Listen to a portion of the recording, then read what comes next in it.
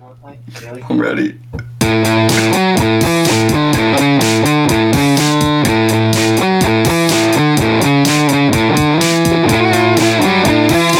Heyo! Welcome to Chapter Chumps, a reading podcast where three chumps talk about chapters. We're your chumps, here to talk some chapters. Today, we are going to be discussing Chapter 10, the last chapter of the Two Towers by J.R.R. Tolkien. Not now. I'm your host, Connor. As ever, and I'm doing fine, by the way. You probably can't even tell. Oh, fuck. You probably can't even tell. Did you take a cough drop or no? I swear, I'm good. I'm joined, as ever, by my hosts, co-host, wow, Connor and Josh. How you guys doing tonight? Not as bad as you are, apparently. Yeah. See, if we had doubled up last week, we would have completely avoided this. I know, it's true. Josh is right as usual. No, yeah, he is sick. Like we can get that out in the open. It's not that bad. And he's assured us that it's not COVID because he does not believe in COVID. He said COVID is over. It's been over for a few. That's what you said. It's been over for a few years. You know. I know. I really, really got under your skin, didn't I? Ow, that's funny, didn't it? That's funny. I must you have did, really, yeah. No, I mean it's like I know. Yeah, I just personally, I think it's like a real disease. You know, not like a what do they call it? A scamdemic. Is that's I think that's what you called it, or is a plandemic? Yeah. That was the one. It was a plandemic. Yeah, thank you. Plandemic. So we're on the final chapter of the Two Towers instead of harping on stupid conspiracy theories. Yeah, that. Thank you, Josh. Connor Thank you. Thank you. I mean, jeez. Connor's like, so you think you don't have COVID because you took a COVID test and it came back negative? Okay. Like, okay, that's rich. Like, I just think that they're less reliable than just from my experience, and you guys might be right. They might be way more reliable than. You've taken a lot of faulty COVID tests, there, buddy. Yeah, I mean, I think so. The two times that I did have COVID, I feel like I didn't. Well, the last time I didn't. Oh yeah, you mean when you were just sick?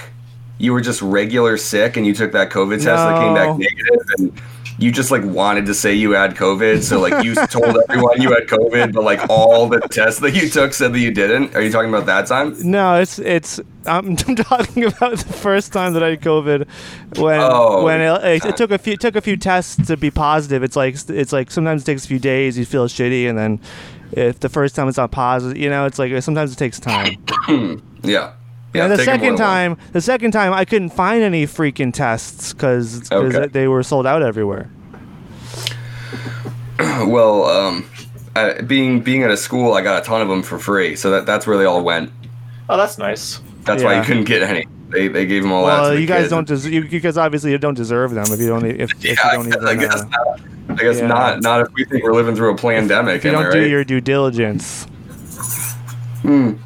And take 5 tests a day until one comes up positive.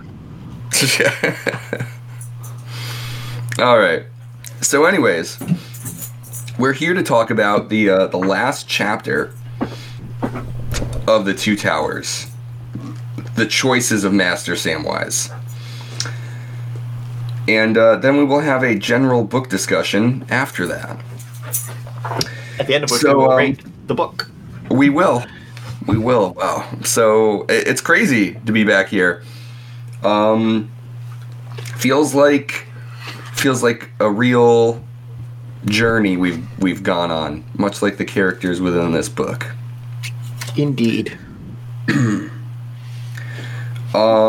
So this chapter here picks up right off from the last one, where Frodo is going to be like attacked by Shelob, a giant spider, and Sam, after fighting off Gollum, is trying to warn him, but it's too late. I'm just going to take a sip of my tea here. 1 second.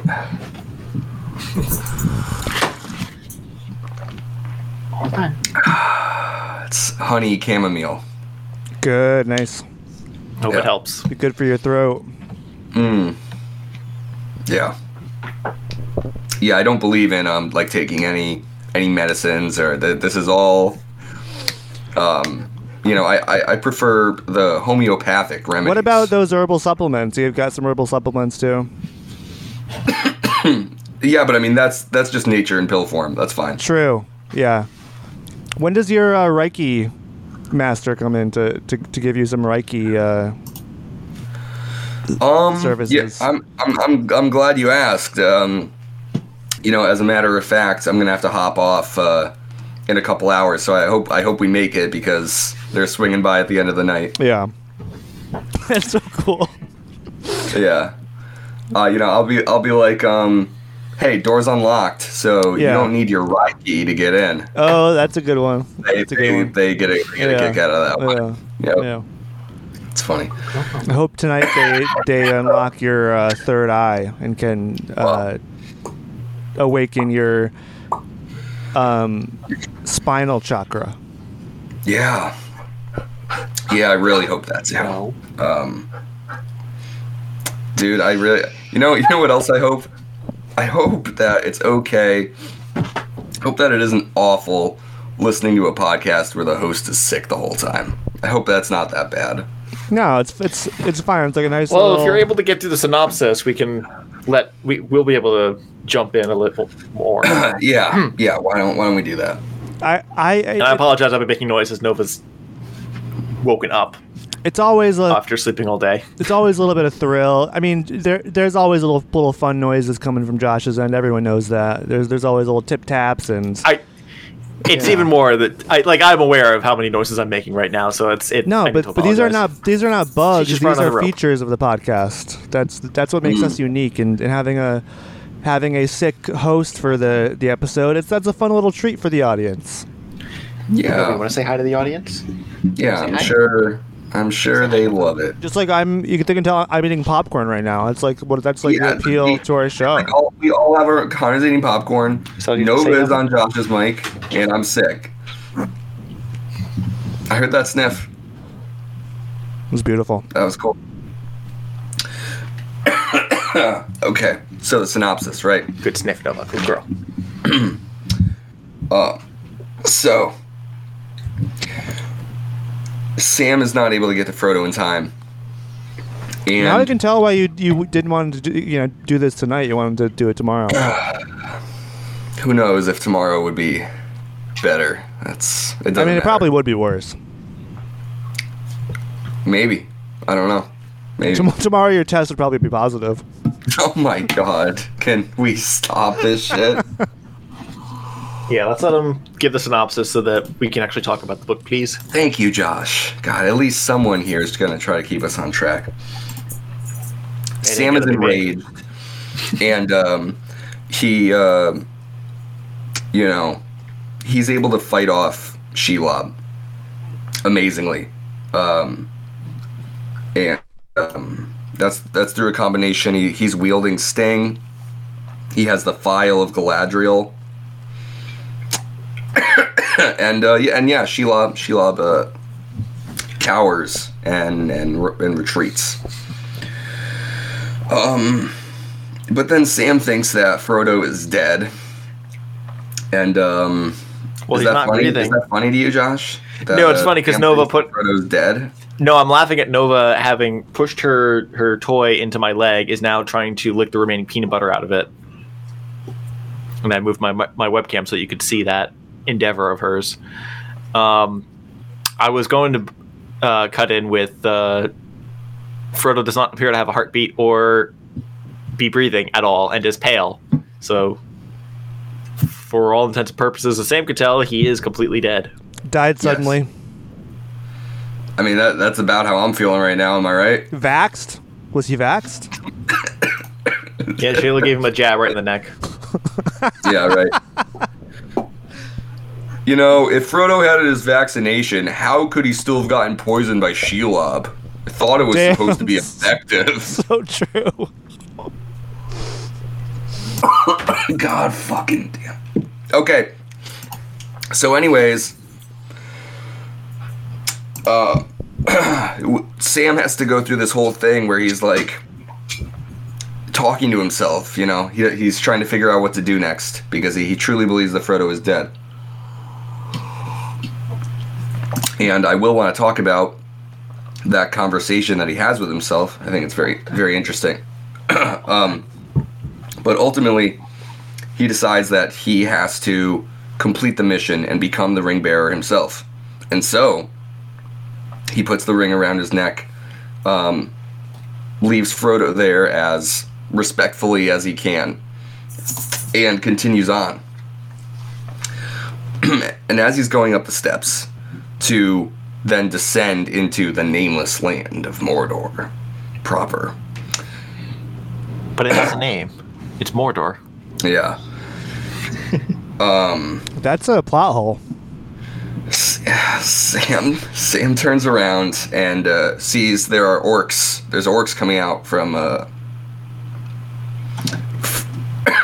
from like this watchtower. The Squatch Tower. I think it's the tower that we've been hearing about. The tower in Minas Morgul. Is that it? Yeah, that one. Right. And so Sam's like, oh my god, what do I do? And to not be seen, he puts the ring on. Sam wears the one ring.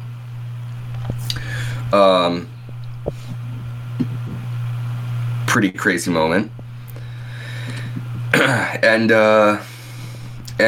he realizes the orcs actually have found Frodo's body. So, Sam can't allow, like, you know, Frodo, his master, to be treated this way. To have his remains defiled like this. So, he immediately runs back. And the orcs bring Frodo back into the cave of Shelob's lair. And as Sam is still wearing the ring and is invisible, he's following behind them. The two orc captains have this conversation. Very, very interesting conversation. But essentially, the biggest reveal is that Frodo isn't really dead. The orcs know that he's just poisoned by Shelob, because that's the way that she feeds. She paralyzes her prey and then drinks them warm. That's the way that she lob. Indeed. And so Sam is, you know, revitalized by this. And the orcs go through this passage that initially Frodo and Sam thought was blocked on the way in the darkness. They realize it's like a special way for the orcs to go where Shelob can't follow. Sam goes through and sees at like the end of this cavern hallway, there's these big doors that I believe lead to the tower where the orcs came from. This tower of Minas Morgul. And despite Sam's best efforts, he is not able to make it to the doors in time, and they are shut. So Sam, with the one ring still on him, has learned that Frodo is still alive, but is in the hands of these orcs, and he is locked out of this passageway, seemingly. And that brings us to the end of the chapter and the end of the book. And if one of you would like to jump in give your thoughts on this.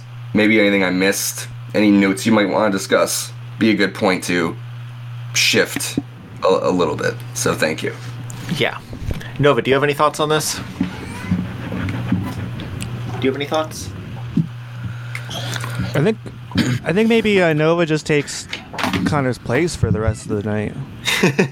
Yeah, we could switch off. I had to actually mute myself there for a moment because she was starting to yip. She wants attention. Yeah, I mean... So Sage. Yes, yeah. I Sage. Everyone's here. Gang's all here. Yep. Come on up. So, yeah,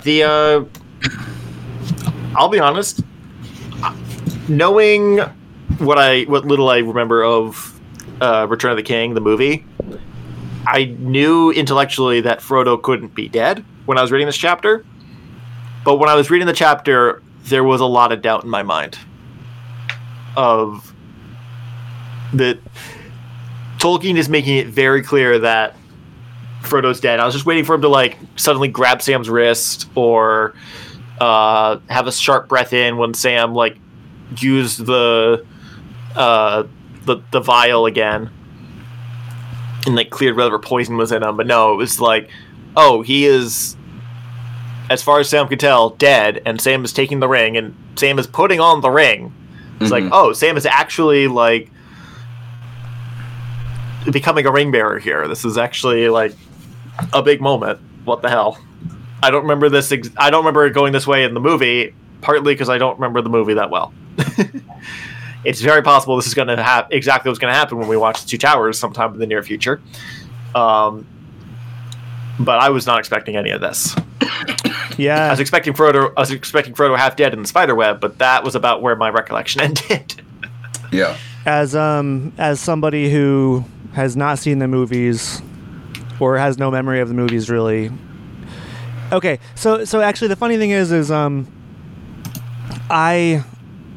don't really have any real memories of the movie except for what I think are like the final moments of the movie. Like this movie or like of the last movie of the Return of the King.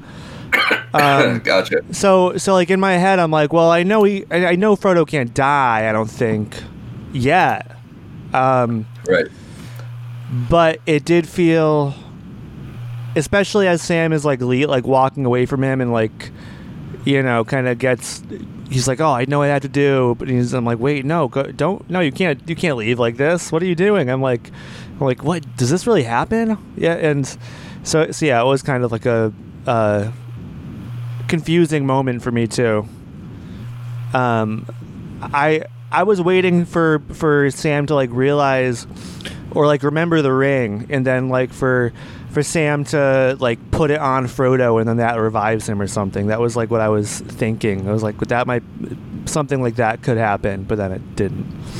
But I mean, which I'm happy about because this leads to Sam being actually, the chapter starts with Sam being a total badass and kind of ends with him being a badass too. So we got more of that because of it, which was a good thing. Yeah, definitely. I just want to mention, I'll echo what both of you were saying, in that I was not expecting this to happen.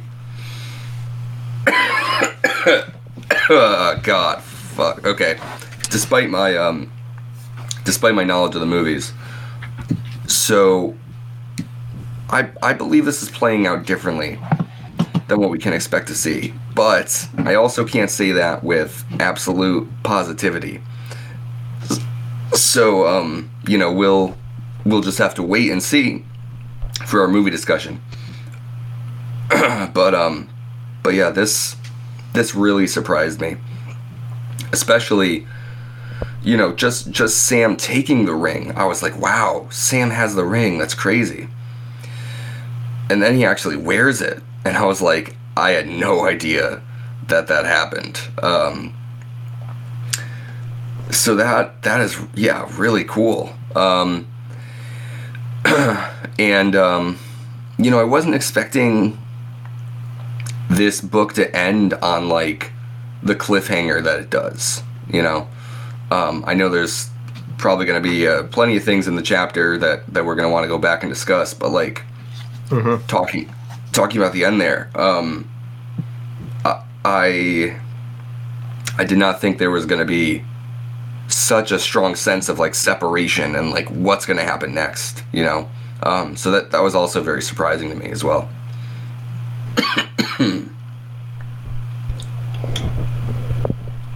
Yeah,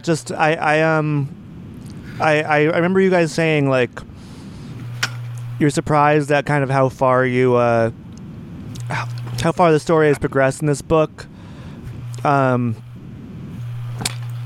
So I was like thinking that we were closer to like I didn't expect a cliffhanger where Sam and Frodo got separated. You know, I kind of thought we were past the point of like I thought they'd just be together until the end. So that was kind of a left turn for me. Right. Yeah, and truthfully, that's pretty much what I thought too. So this is really interesting. Honestly, I got to the end, and my first thought was, this is Empire Strikes Back, but Lord of the Rings. Like, ending-wise. Frodo is in a state of living death, separated from the other heroes, and things are kind of bleak, but, you know, there's more story ahead. Yes. Yeah. So, that was the last note I had in the book, but I have other notes. we were talking about the ending, and just like, yeah, I wasn't expecting how much it felt like the end of The Empire Strikes Back when I was reading it the other day. So I take it Tolkien was a Star Wars fan then? Probably not, since he published this at least 3 decades ahead of Star Wars. You never know. Might be better to say Lucas was a Tolkien fan. You never know. For what it's worth, not quite 3 decades, but yes. I can never remember what decade when this was published. I know Star Wars was 77. It's like 40s, 50s, 2 or 3 decades. Guys, I think you may be forgetting something here. Star Wars starts off with a long time ago in a galaxy far, far away. Okay? When was Middle Earth other than a long time ago? These could be contemporary stories. For all we know. Wow. So true. Yeah, that is actually pretty funny to think about. I mean, Star Wars has been taking a lot of inspiration from Lord of the Rings recently. It's very possible. You know what I wanted to mention? Last episode, we ended up having a part of our discussion was on the nature of Sam and Frodo's relationship. And yes. Are you going to talk about the very beginning of this chapter?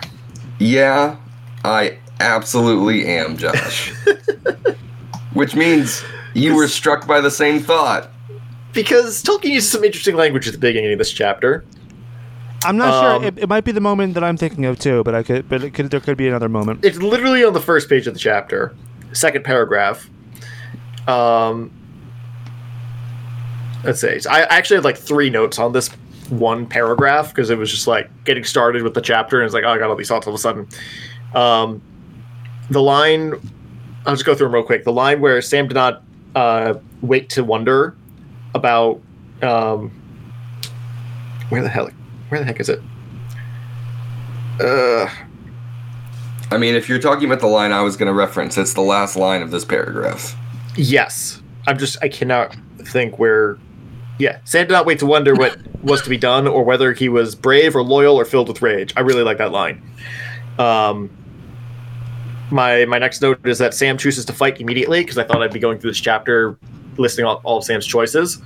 I did not end up doing that because I was so enthralled and there's a lot of things that could be confused as choices, and others are just like decisions. I know that's just not much of a distinction, but I didn't have it in me to find all the choices.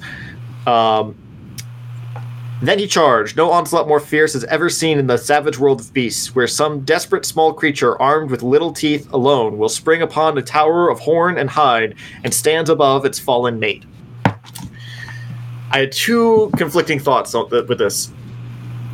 The first one was I can see where all the shipping comes from now.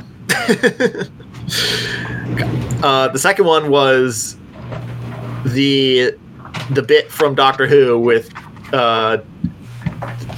Ten and Donna, where he says he wants a mate, and she goes off as like, you just want two mate? No, a mate. I want a mate. Yeah. So those two thoughts were conflicting in my head for a good 3 minutes while I was trying to figure out what I was writing on my note right here. And you decided on both. Yes. Well, yes, yeah. I rewrote the note. Yes, I did write both. Connor, did that stand out to you at all? I don't think it stood out as much as it did to you guys, because I think maybe that was a passing thought, and then kind of in what Josh is saying, I think I did take mate the other way. But there is another moment in this chapter that did give me pause. I'm just trying to find it. Okay. Well, while you're looking for that, I was going to say, I just had this thought while we're talking. I think this is the first time their relationship is described differently, other than a master-servant relationship. Mm-hmm. Where this one actually describes them as equals, partners, I guess, mates. And it's just a question of, did Tolkien mean this in the literal sense? And we just haven't had some scenes to confirm that? Or is it more of the British slang term for friend? And I guess we don't know. The book ended. Okay, so yeah, right. I mean that's a good question, especially for the people the wackos on Twitter who like to call Lord of the Rings right wing. I would love for there to be some sort of confirmation from the Tolkien estate, being like, yeah, no, actually, Sam was gay for Frodo. Like, yeah, that we're confirming it. That was the intention. Yeah, as satisfying as that would be, it's like it's not too clear in the text. Yeah, right. It turns out that Sam is a queer person of color the whole time. Yeah. I know. I'd love to see the meltdowns. It's right here in the text.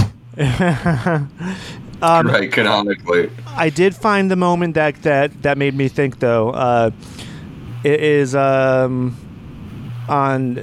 one of those pages in my book that don't correspond with any of yours. Connor gets it. Through the mist before his eyes, he was aware dimly of Frodo's face, and stubbornly he fought to master himself and to drag himself out of the swoon that was upon him. Just the word swoon. After gazing at Frodo's face, I was like, huh. I paused on that word too. I don't know the exact context of that word, unfortunately. I know it in the sense of like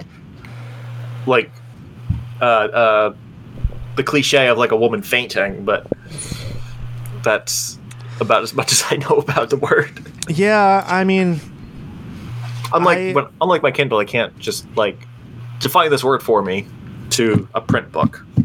Yeah, I guess the definition is to faint from extreme emotion. So who knows?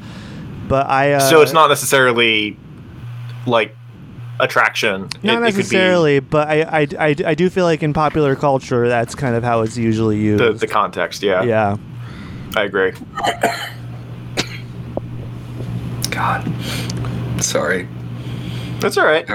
I hope the coughs aren't too too distracting. Funny thing is, I've been drinking water as we're talking, and twice now I've had to mute myself because I had to have a drinking problem and had to cough.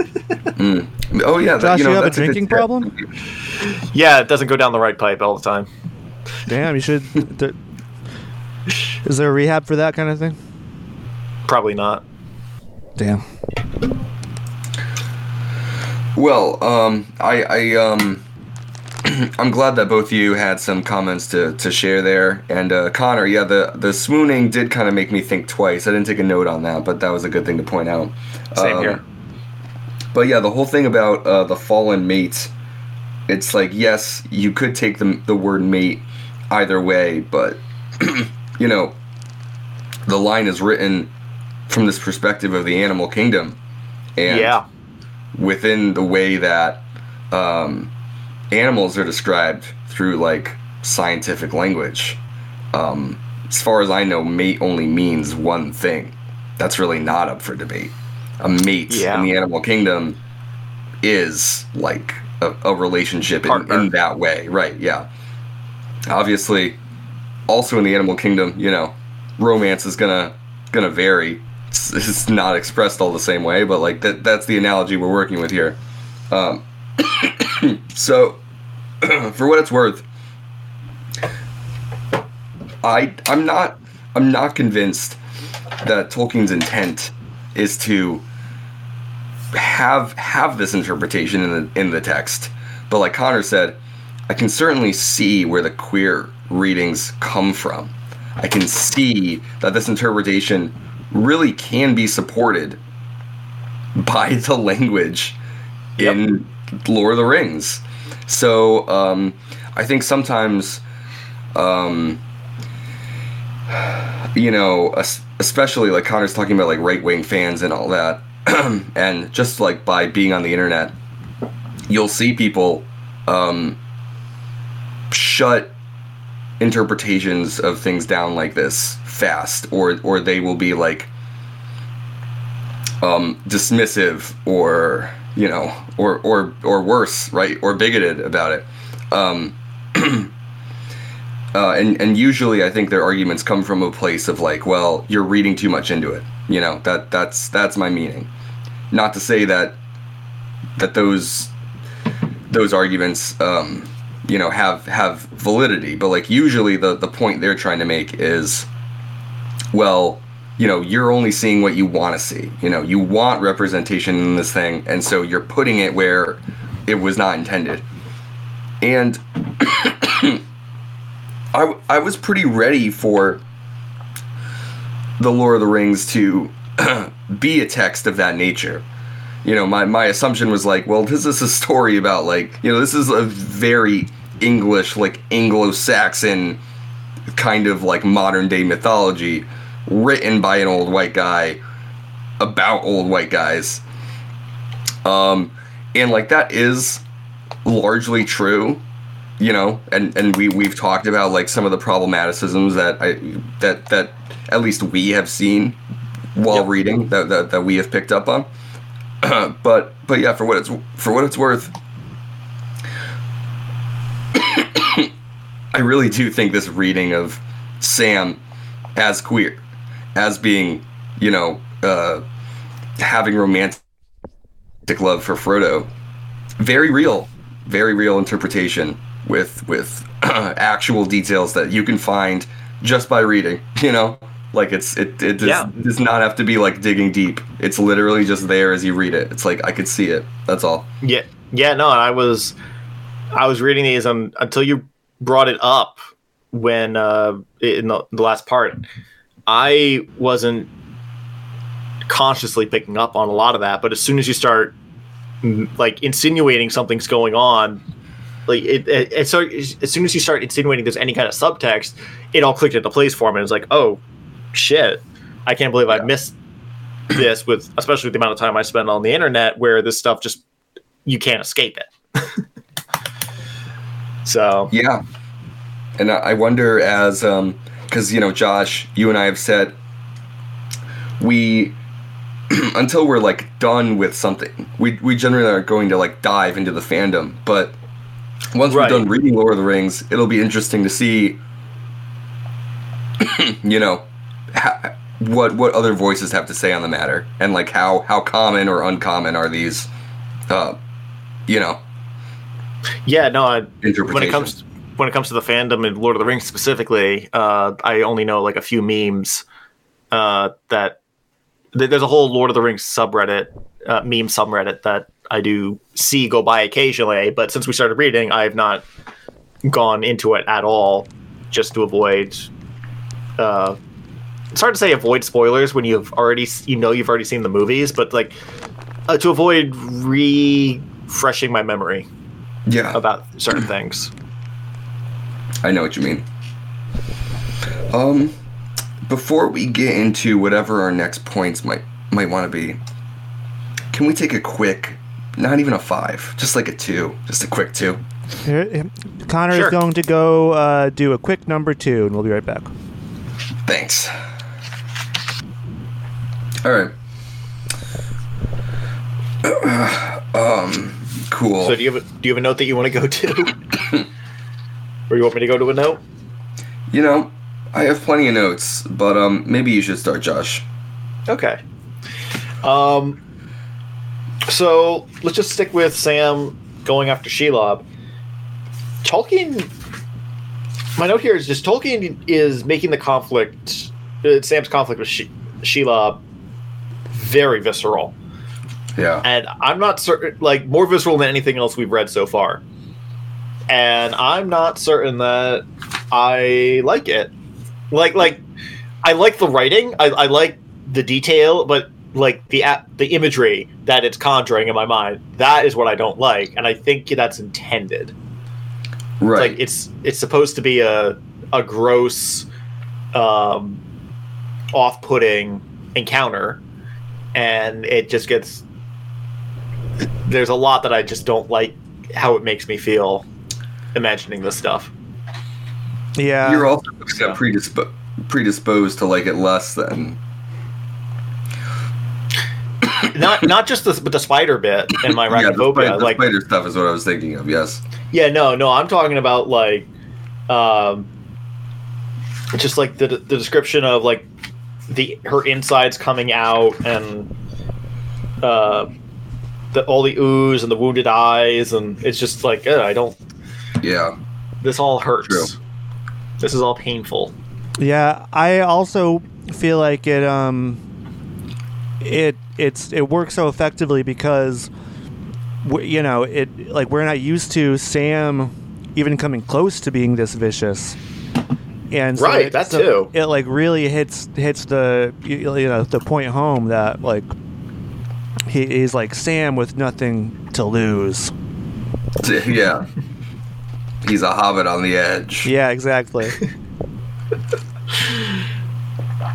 Yeah, for sure. And I think it was Connor who described Sam as badass. Yes, I did. Yeah. He really is. I kind of thought that too, especially like even now it's like it's awesome. He like thrusts the sword up into her head, but even after all that, I actually thought the most badass moment was just after Sam had dealt those blows with Sting. Shelob was still going to come in and attack, and this time just kill him.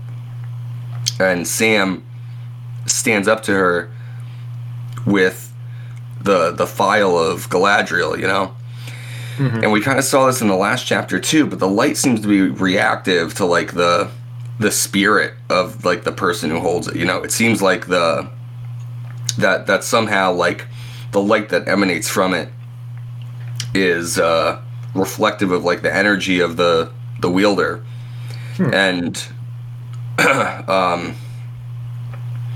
Sam has this line where what does he say? He's like, "Come and taste my blade," or like he goads Shelob on, and then like the light coming from it, it's even described as like, you know, going into Shelob's eyes and like, you know, creating this horrible pain from within. Mm-hmm. And then when Shelob is like, okay, whatever, I'm out of here, Sam still chases after her, manages to like cut off a piece of her leg as she's fleeing. So he really shows his strength here, and especially, you know, in connection with that, his love for Frodo, whichever way you interpret that love, because that's where this is coming from. So so it was cool because it felt like an action scene with purpose, you know. Yeah, absolutely.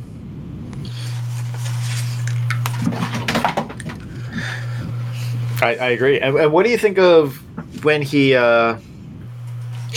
says Galadriel's name as he's holding the file, and how do you interpret what happens next there? Where he's like speaking in Elvish? Yeah. Magic, baby, magic. Yeah, I thought of it as I think like towards the end of, or not, you know, the middle of Fellowship during the Nazgul fight. Frodo's able to like stun the Nazgul by saying the name of Elbereth, but he doesn't like consciously do it. He doesn't know about that, you know. It's something. it's like something that speaks through him. And Sam kind of has a moment like that here. You're right. As well.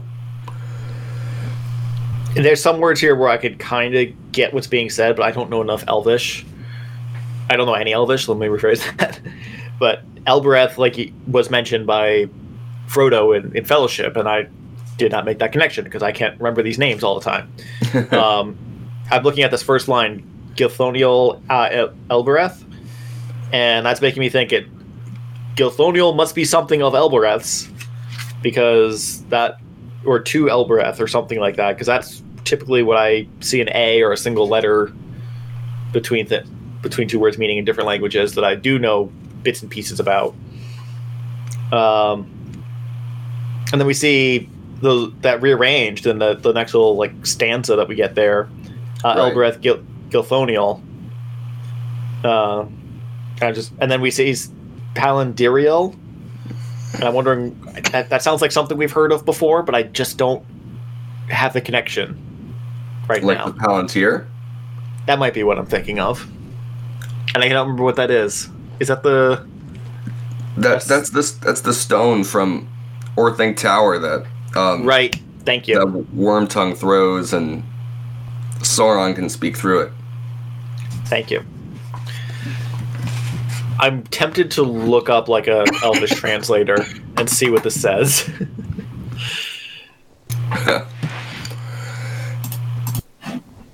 Let me see if I can find one. Well, I guess I feel like even if you do translate it, it probably won't mean anything to us. But yeah, it's intriguing. Anyways, yeah, Sam confronting and you know, ultimately defeating Shelob is pretty awesome. Wait, Josh, can you tell me how to say something in Elvish? If I give you a phrase and then you put it through the translator for me. That would be an English to Elvish translator. I'm looking for it the other way around. No, I mean, so just do it the other way around for me. All right, 1 second. There's one here where I can just... It's a fan translator. What do you want me to figure out? Okay. I'm not going to regret this. No, you're not. It's fine. I can't believe it's not butter.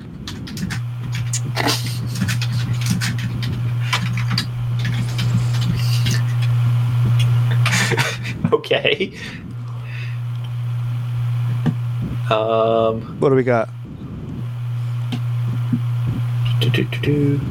Apparently, there are multiple. According to this fan translation website, there are multiple Elvish languages.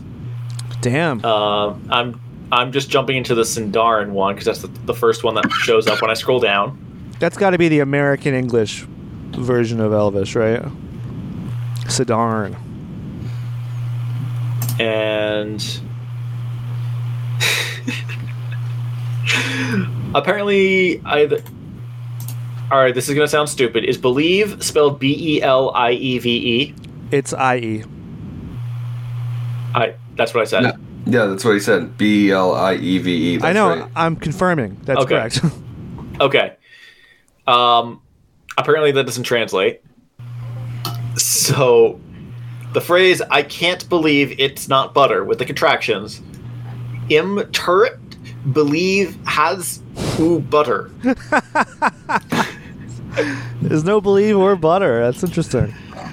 Things that Elvish was never made to say. Yeah, they had to have they had butter. You know, they had butter back then, right? Frodo and Bilbo, they're buttery boys. They love their butter. The biscuits with butter.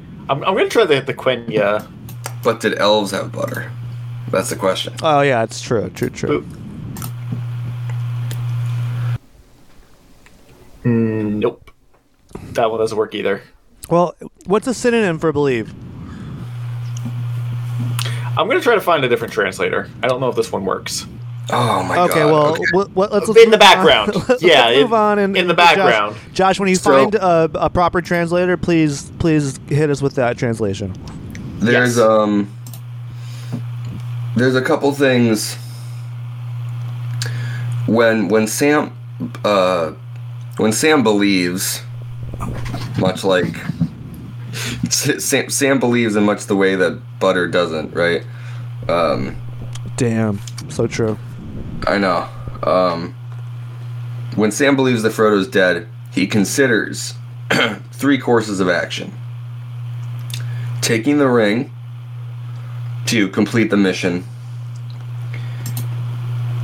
going on a journey of vengeance alone to kill Gollum, and killing himself. Yeah, that was dark. Yeah. I didn't realize we were gonna get like such a in-depth, like almost like character study, like a complete breakdown of Sam. I was not ready for to have such a insight into Sam's internal monologue. Josh, this is Sam's heaven sent, Josh. What do we think about those possible paths that Sam is considering before he chooses to be the ring bearer and continue on? It would have been so damn sad if Sam did kill himself and then without knowing Frodo was alive still.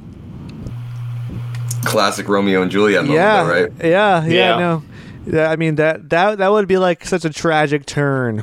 That would be interesting. But yeah, things got dark, and a lot of it is Sam himself is so deeply unsure of what he needs to do for most of the chapter. It's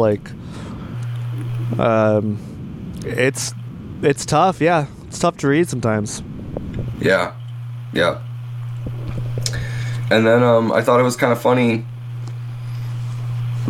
that Sam just considers what if I say fuck it to everything, and I just go find Gollum and put him down like a dog. Yeah, I feel like that's what he wants to do. That's the thing that he wants to do the most, and then the other things are what he thinks he might need to do. Yeah. Yes, Sam has a lot more anger in him than I think I really realized. It's oh yeah, I know you hate Gollum, but yeah, then when he thinks that Gollum is responsible for Frodo's death, he doesn't have anything else to lose. Yeah, don't back Sam into a corner. No. Okay. And then and then Sam putting the ring on. And in fact, in my copy, page 343, like Guilty Spark, it says, he was not aware of any thought or decision. He simply found himself drawing out the chain and taking the ring in his hand. The head of the org company appeared in the cleft right before him. Then he put it on. I really loved that break where then he put it on is its own sentence, because it just feels like there's a lot of gravitas applied to it there. Then he put it on. Yes. And then there's a whole like break in the text, and then we get the world changed. Yeah, would you like to read that passage, Josh? Sure. The world changed, and a single moment of time was filled with an hour of thought. At once he was aware that hearing was sharpened while sight was dimmed, but otherwise than in Shelob's lair. All things about him now were not dark but vague, while he himself was there in a gray hazy world, alone like a small black solid rock, and the ring, weighing down his left hand, was like an orb of hot gold. He did not feel invisible at all, but horribly and uniquely visible, and he knew that somewhere an eye was searching for him. Yeah. What a great passage. Yeah. The bit about a moment of time filled with an hour of thought, I really like that. Yes. I like the concept of that, because I get lost in... you ever have those moments where you feel like you're tired, but you're trying to stay awake, and then you just kind of let yourself go off on a thought tangent, and you realize you were having a full-on dream, and then you wake up again in that state? You know what I'm talking about? Where it's like, so. Oh shit. Where it's like that sudden, like, oh shit, I'm dreaming. I need to wake up. And you wake up, and it's been maybe 2 minutes since you last looked at the clock, but you were dreaming for quite a bit, kind of feeling. I do get what you mean. Or when you actually like go to sleep, and there are those nights where you look at the clock, it's like 11:30, and then you have a full like intense dream, and you wake up, and it's like 1 a.m. and it's just like, holy shit, I felt like days went by. What the hell? Right. Yes. That's what that makes me think of, and it's thought-provoking. Yeah. Yeah, I do. How much could Sam get done if he actually had an hour to think in a moment? Does the ring actually grant that power? I don't think so, but it's that feeling. I get the feeling Tolkien's trying to convey, that it feels like time is passing differently, at least. Yeah, definitely. And yeah, that that Sam is wearing the ring at all. I really didn't know would happen, and I really like the way that it closes, where it's like he says, the main power of the ring that we see so often is invisibility, and it's like, oh, he feels uniquely visible, like he knows that Sauron is searching for it just by putting it on. That's really interesting. Yeah, I was not expecting him to put it on. I honestly don't remember that ever happening. I always thought when people called Sam a ring bearer in memes and stuff, I always just assumed it was because he literally picks Frodo up at some point in the story and carries Frodo. Right, I see. Yeah, I guess we'll see, but yeah, it is interesting, and I think very well could be a change from the movies. To have him not do that, rather, but again, we'll see, and especially with the extended versions, I'm not really sure what is or isn't omitted. So yeah, we'll certainly have more to say on that in a couple of weeks, I guess. But yeah, like I remember in Fellowship, Galadriel has that great line. She's talking to Frodo, and she's like, "You've seen the eye, haven't you?" Sam has no clue what she's talking about, and now suddenly Sam has this horrible awareness. searching for him. Burdened with a terrible purpose. Yeah. Sam had his Reiki master come over. And now his third eye is opened, am I right? Yeah. Beautiful. Full circle. Yes, indeed. But yeah, so those lines, then he put it on, and then the following description is really great. What's next, Josh? Is there something you'd like to go to? I actually want to go back to that Elvish passage because I found a direct translation of it. Okay, let's hear it. So the passage is in Elvish. I apologize to those who might actually know how it's pronounced. I'm doing my best.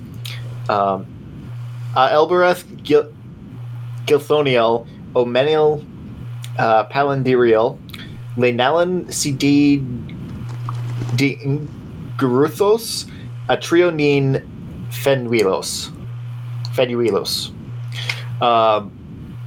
So according to this translation, O Elbereth, who lit the stars, from heaven gazing far, here overwhelmed in dread of death I cry, O guard me, Elbereth.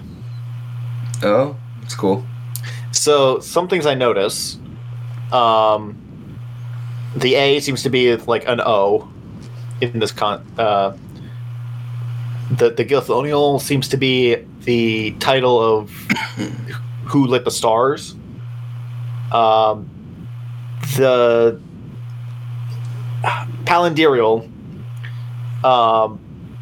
seems to I don't know which part of it is, but I think Palan has something to do with gazing from afar or gazing. Palandirial, gazing far. Palantir, like something that lets you see far with the true. The other ones are. And I think that's all I really had to note. I don't see a direct translation for the first line that we get from Sam, Gilthoniel al Elbereth.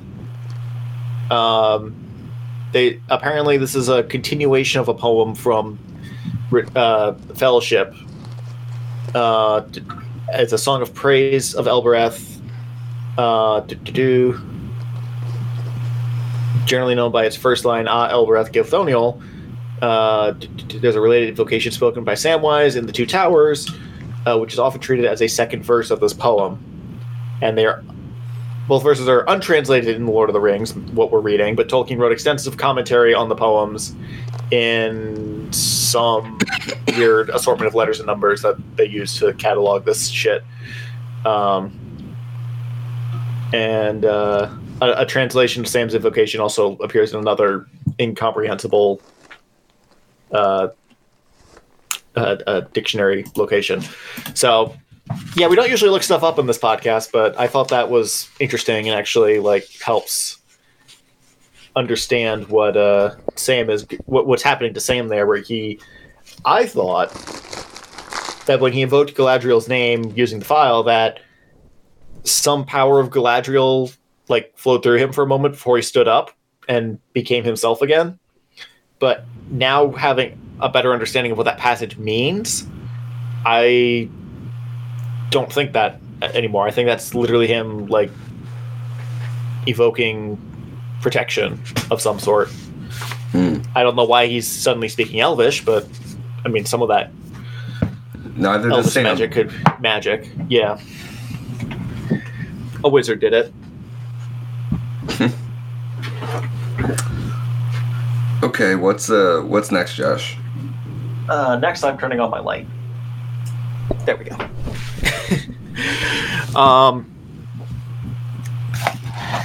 So jumping back forward, when Sam has the ring on, and a couple paragraphs go by, and he hears the orcs from the tunnel on the other side marching down, and they had sighted each other. The ring seems to probably gives them some understanding of different tongues, or just understanding of what's being said, which is another power of the ring that I don't think we've really encountered before. Yeah. And we get this line. Certainly the ring had grown greatly in power as it approached the places of its forging. But one thing it did not confer, and that was courage. And to me, I've always wondered how the ring works, sort of. Like, I knew it turned people invisible, but it's like it's supposed to be the most powerful ring. You press on the side. You press a button and then it turns on. But I mean, just like pop culture looking in, it's always seemed to just be a ring with some glowy words and just turns you invisible. But as it's gotten closer to, it seems to have to recharge as it gets closer to Mordor, and we're seeing all these new abilities. My specific note here is like, the ring gets more powerful as it nears Mordor, and I thought, what if it's not Mordor that it's getting closer to, but Sauron that's making it more powerful? Yeah. Because Sauron just happens to reside in Mordor. Nova, are you okay? She just came in here and started hacking at me. Connor, did you give her what you have, you think? Maybe you spread it through the... Are you okay, Nova? Through the Wi-Fi? Yeah, I probably did. You should watch out, buddy. That's I'd say you should take a COVID test, but it's almost worthless because you don't know if it's accurate or not. It's in the 5G, I've heard. I think you spread it through the 5G. It's okay. Yeah. It's okay. That's what I've heard. I don't have anything 5G in my house, so probably not. The satellites, Josh, they're all around your house, and the street lights too. They all got 5G. Nah. Fine. Not to mention all the birds. I just meant there were no receivers in this house, so. Yeah, the birds too. But yes, Josh, so the power of the ring grows in strength as it gets closer, potentially to Sauron. Yeah. It was just interesting. I've been pointing out different times when the ring seems to do something or seems to show some new ability. And here it's understanding of speech. But we also get this direct line from Tolkien that the ring is definitely growing more powerful as it gets closer to what he says is the lands of its forging, but could be the one who forged it as well. They are not mutually exclusive at the moment, as far as we know. Yeah, true. And in fact, unless you had something else to add there, I'm sorry. I was going to move on to a somewhat related note. You go on to your somewhat related note, and then I'll see about mine. No, yours is going to be more related, trust me. I was moving on to literally the next thing. Okay, well, when we're talking about Sauron, and it's like him being in Mordor, right? Well, when the two orcs are talking at the end, not to jump around so much, but go for it. There's this line. It says when they're talking about how Frodo needs to be kept safe, and he says,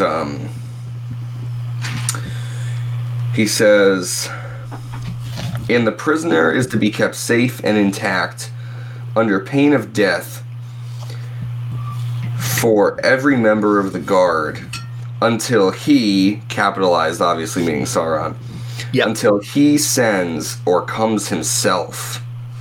And I was like, is he even capable of doing that?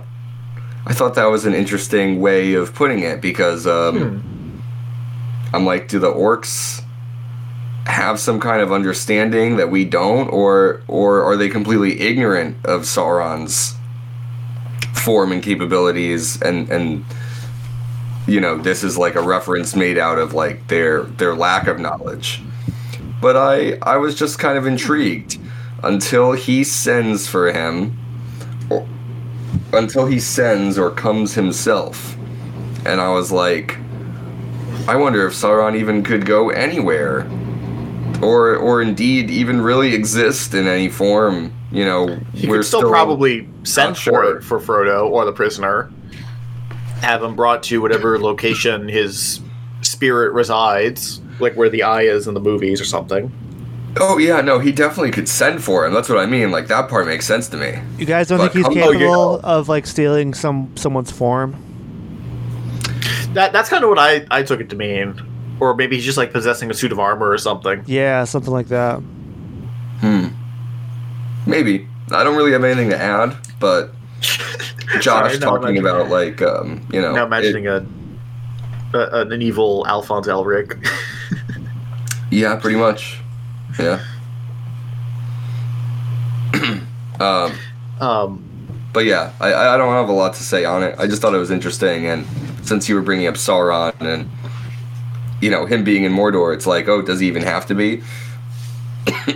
I wonder.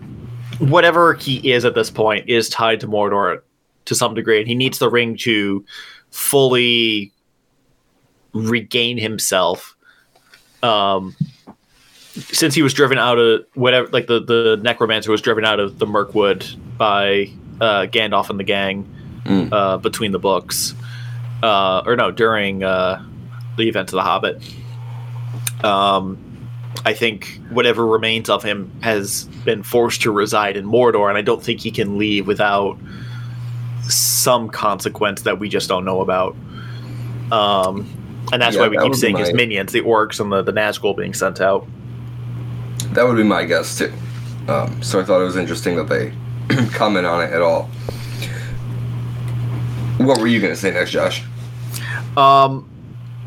So going to understanding and understanding languages that the orcs are speaking, we then get what the orcs are saying. And the first thing they say is, "Hola, Gorbag."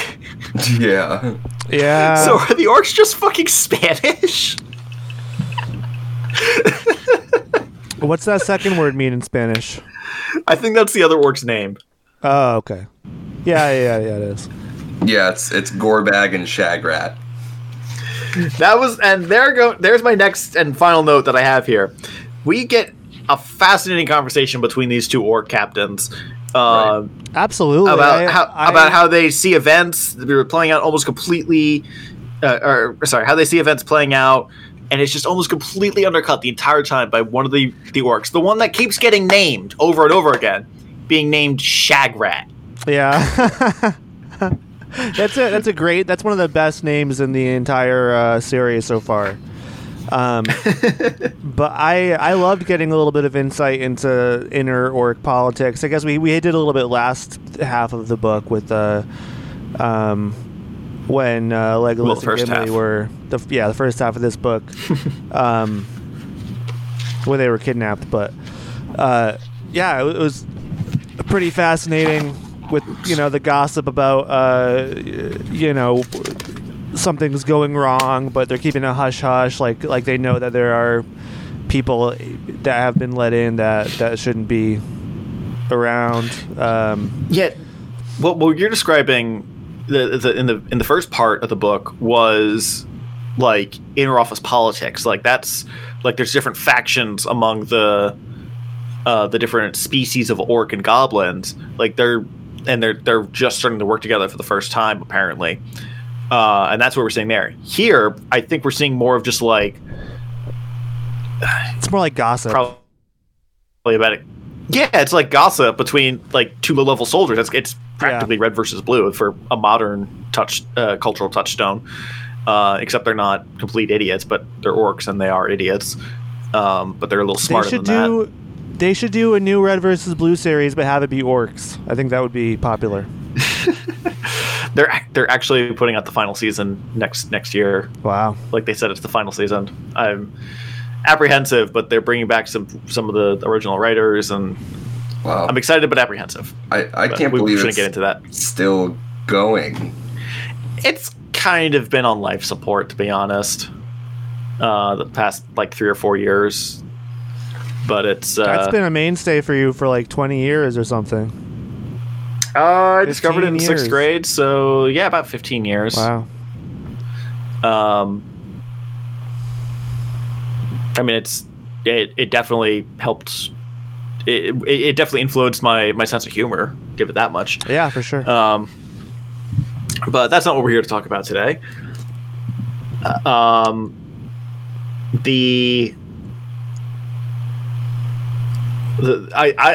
I found fascinating about the orcs talking was just they're not super high level. Yeah, they're like captains or something, but they're not top of the food chain. They're talking of, you get some discussion about how they would potentially move up the ranks by like just backstabbing other orcs or pleasing the overlord Sauron or something to that effect. There's this other orc they name who seems to be like head of all the orcs and is like subordinate to Sauron and maybe the Nazgul. The Nazgul seem to have taken over recently, and they're just like, we just want to eat a prisoner, but if we do, then we're going to die with this one specifically. And they think one of them's just kind of like conspiracy nut, but also is probably hitting the nail on the head. It's like something slipped, and they want us to think that something was about to slip, but something probably already slipped. Yeah. So I just found that whole conversation fascinating, and that a lot of the part of the book I didn't actually take notes because it was just like I was reading, and I didn't have. Every time I would think of something, it would just be lost because the next thing came up. Yeah, I hear you. Josh, is the other orc that you're referring to Lugberts? It might have been. Let me do. I'm asking because the one they talk about. I'm asking because initially when they were saying that name, I thought they were talking about another orc as well. Yep, Lugberts. Is it not a place? It's a place, which You're we right. talked about before. But which I remembered. I remembered that Lugberts is a place, but the way they were talking about it here made it sound like a person. I guess it would kind of be like when like news anchors or like historians talk about countries where and they use like the capital as like the personification, like, oh, and Washington did this or London had this to say, kind of thing. Yeah, and they say, like, because when they're talking about Frodo, the prisoner, they're saying Lugberts wants him, you know? So it sounds like an individual. And so my initial note was, wait, Lugberts is a person? But as I kept reading, and they were talking about how Gollum has been allowed passage through Cirith Ungol by the orcs, by orders from up on high. Because, you know, how Gollum leads people to Shelob and how that's beneficial, maybe even for other reasons. But essentially, you know, Gollum has been allowed to live. And it says,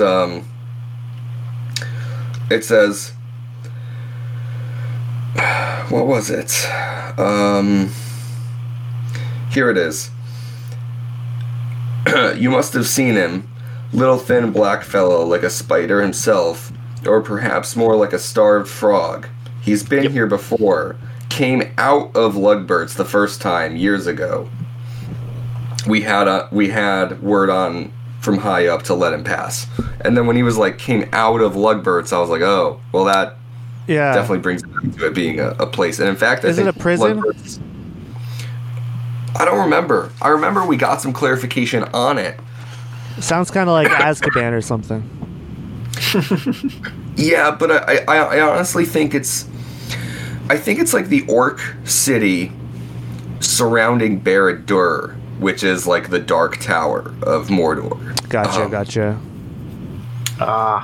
I believe from what we've read before, if my memory serves me, that's what Lugberts is. I think it's like the main orc city around, like, you know, the epicenter of evil, you know, where Sauron resides, Barad-dûr. So anyways, but it is interesting to hear the orcs, you know, from, like Josh is saying, their perspective as, like, relatively low-ranking people in this army. They even talk about, like, how the Nazgul, you know, have been, like, riled up, and their opinions on that, you know, they don't really care for the Nazgul, or... Yeah, they talk about how Shelob, like, freaks them out, and Yeah. How they left some of their old comrades to just die. Like, oh, you got caught by Shelob. Haha. Sucks for you. Bye. Yes. Oh yeah, right. They literally they like make eye contact with the guy and they're like, oh, see you later. Yeah, it's like they're like, oh, remember that old guy? Yeah, he died horribly. But when they use that as an example, like the build up to the reveal that Frodo isn't dead, that he's just like paralyzed. Yes, and exactly. will come back in at some point. Exactly. That's how we get that information. Yeah. Yeah, they're definitely interesting characters. Gorbag and Shagrat. Such a stupid name. And the last thing, it was such a small line, but I guess since we're talking about them, they kind of made me think of Gimli and Legolas, where they were saying like, oh, after all this, you want to explore like those caves, you want to go back to Fangorn Forest and all that, and they kind of talk about defecting from the army. Yeah. And they're like no big bosses, just like the old times. We could get away from all this, you and I, on a little island now. Right, that's what it felt like. Little patch of forest where we can just harass non-orcs whenever we want and don't have to give up all our shit to someone higher up. Yeah, I like that they, Tolkien gives them a little bit more than just, exposition for Sam to conveniently overhear, and even that part is well written and well done, I think. But he gives them kind of like a moment to even characterize them a little bit more. So I like that part too. I think I'm just about done with my notes here. I want to get to our general book discussion. There's a few things that I'm willing to just kind of, I'm not feeling. Well, I'm doing fine. I'm doing fine. But it does not sound like it. Oh God. Okay. Don't push yourself too hard, bud. We can only get to what we can get to. If you call it an early night, that's totally okay. We're good. Come on. No. That's not what I'm saying at all. Come on. Cut me some. Give me a little more credit. I think than that is cutting you some slack. I'm like, yeah, you can. I actually, you know what? Give me less slack. Take the slack.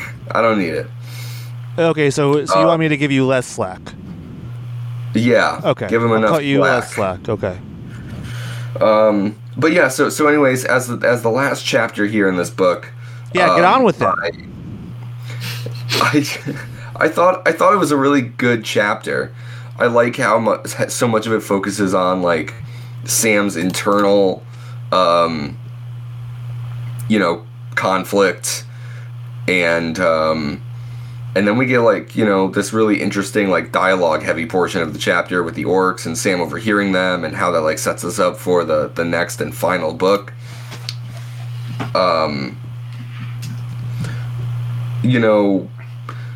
I felt like Tolkien did a really good job of like closing this portion of the story. It made me even kind of reflect on Fellowship and think about like, yeah, the last chapter of that book too is like pretty strong, and builds to like this big moment of conflict where the Fellowship then has to break, and we're kind of left on that cliffhanger moment where it's like, oh, well, what happens next? What now that our characters have split apart, now what? And Tolkien kind of sets it up to have the reader ask, for very different reasons, now what? What is going to happen next? And it's interesting to feel like I don't fully know. Yeah. And also, just kind of thinking this now it's kind of surprising to me that the whole book went by and we have both sets of characters never reuniting. I thought that for sure in the last chapter or in the last 3/4 of this book, the gang would be back together in their entirety, ready for the final book. But well, they could never all be back together in their entirety because one of them is dead. One and a half of them are dead. Boromir? Yeah. Yeah, you know. And no one really, I mean, but no one really cares about him though. So, but yeah, so I think that was kind of a bold move, and he stuck to it. He stuck the landing on kind of two very separate sections of the book. I think that was cool, and we leave on another exciting cliffhanger. I'm gonna be so mad when Return of the King ends on a cliffhanger too. He's got to read the sequels that his son wrote. The stories just keep going on. That's what Sam was saying last time. Yeah. If you're just we're all just passing through the same big stories. If it ends on a cliffhanger, we can just sing a song of what the next one would be. Good idea.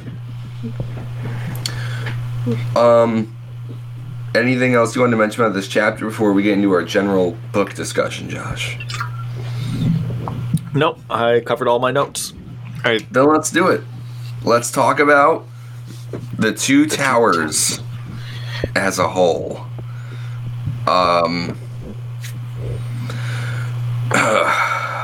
Would someone like to start us off?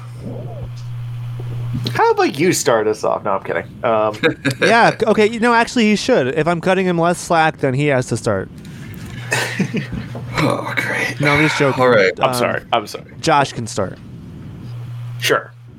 So I've kind of been mentioning it the last few times we podcast, but I feel like I liked the first half of this book a little better than the second half, but every time I want to say that, I feel like I'm discrediting what we would just read. And this last chapter is, again, making me question, like, which half of the book did I prefer? Did I prefer following Aragorn, Legolas, and Gimli reuniting with Gandalf and finding Merry and Pippin, meeting Treebeard and everything with Saruman, and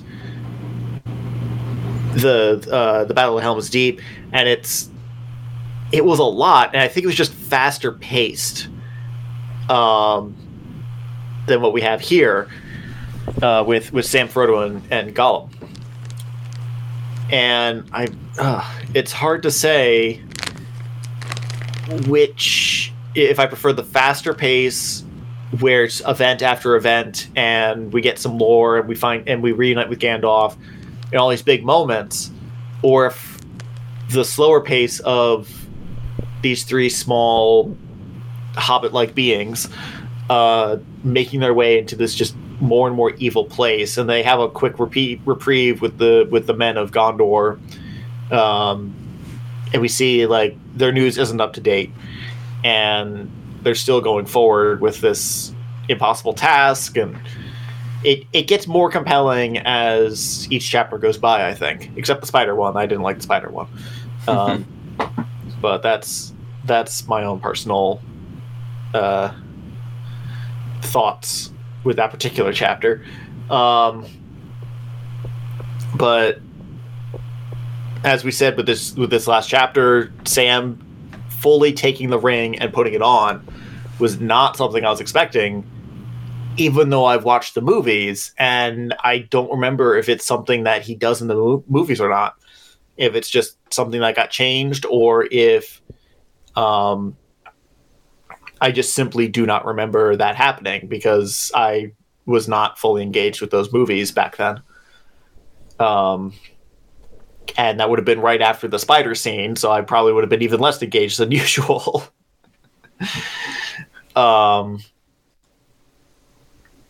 Overall, I definitely enjoyed the book.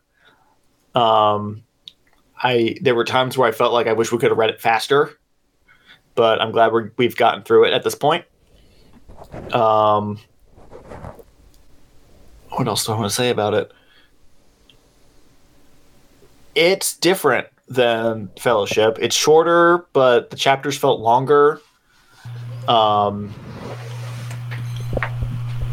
And I say shorter because I did a page count right before we started. It's almost like 100 pages shorter, I think.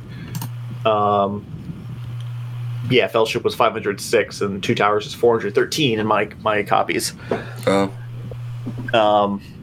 It's a pretty big difference, actually. Yeah, it's only about 80% of the length of Fellowship, and I think Return of the King is actually shorter because it has all that extra stuff in the back that we're probably not going to end up reading.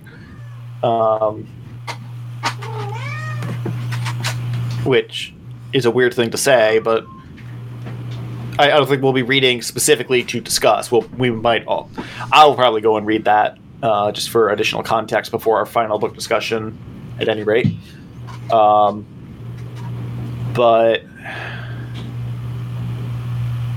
yeah, it's nice getting full context for all these scenes. It's nice seeing scenes that aren't in the movie or at least I don't think are in the movie, with Faramir and the Men of Gondor. That was all very interesting, and we got to see a lot more of Middle Earth and how it seems to operate. We see that Nazgul are flying now, and it's just, they fly now. Yeah, we made that joke already. I know. I wanted to do it again. Thank you for doing it on my behalf, Connor. You're welcome. But no one responded to me in the proper way, which is disappointing. If I was feeling better, I definitely would. I know you would. I know this is directed towards Josh. Do you want to try again, Josh?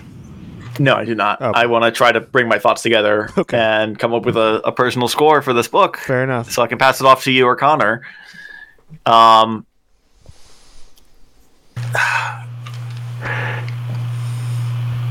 Yeah, I feel like we probably should have tried to get through it a little faster. I don't know if we could have, because a lot of our delays were due to very good reasons of, like, Connor got married and... I don't agree that was a good reason. I don't think that's an excuse. He had plenty of time to podcast. We've been reading this book for 4 months, I want to say. Really? It feels like actually, a lot. That feels longer than I thought it would be. Actually, I can check. Yeah, no, we started our first podcast for the Two Towers was in August. Damn. The beginning of August 1st. And it is currently... then we had vacations, and then yeah, so yeah, that's what I mean. So yeah, it's been about 4 months, because it's the end of November now, and August, September, October, end of November. Yes, we've been reading this for nearly 4 months, and it's just I don't know. It's like we definitely had fewer chapters. Like we went through at a similar pace to Fellowship. I think we got through Fellowship in about 3 by the looks of my files here. So we'll aim for 5 months for Return of the King. Just keep this pattern up. Oh God, I hope not, because I wanna. Having large breaks in the story is not helpful.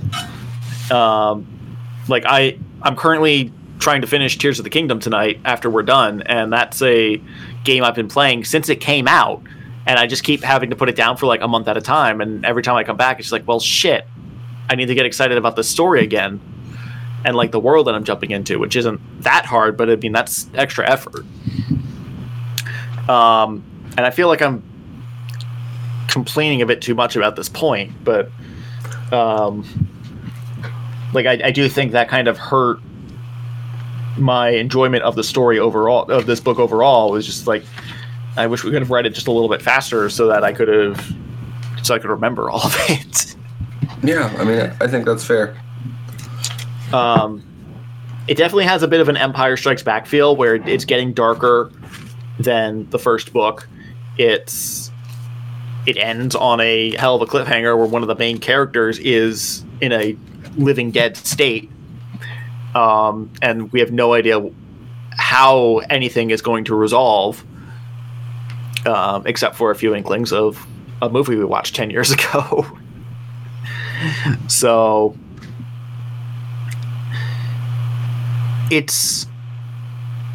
It's the second book in a trilogy. It's yes, I know they're technically all one book, but it's the second book in a 3-book collection that is also one book and also probably 6. I don't know how many are in Return of the King.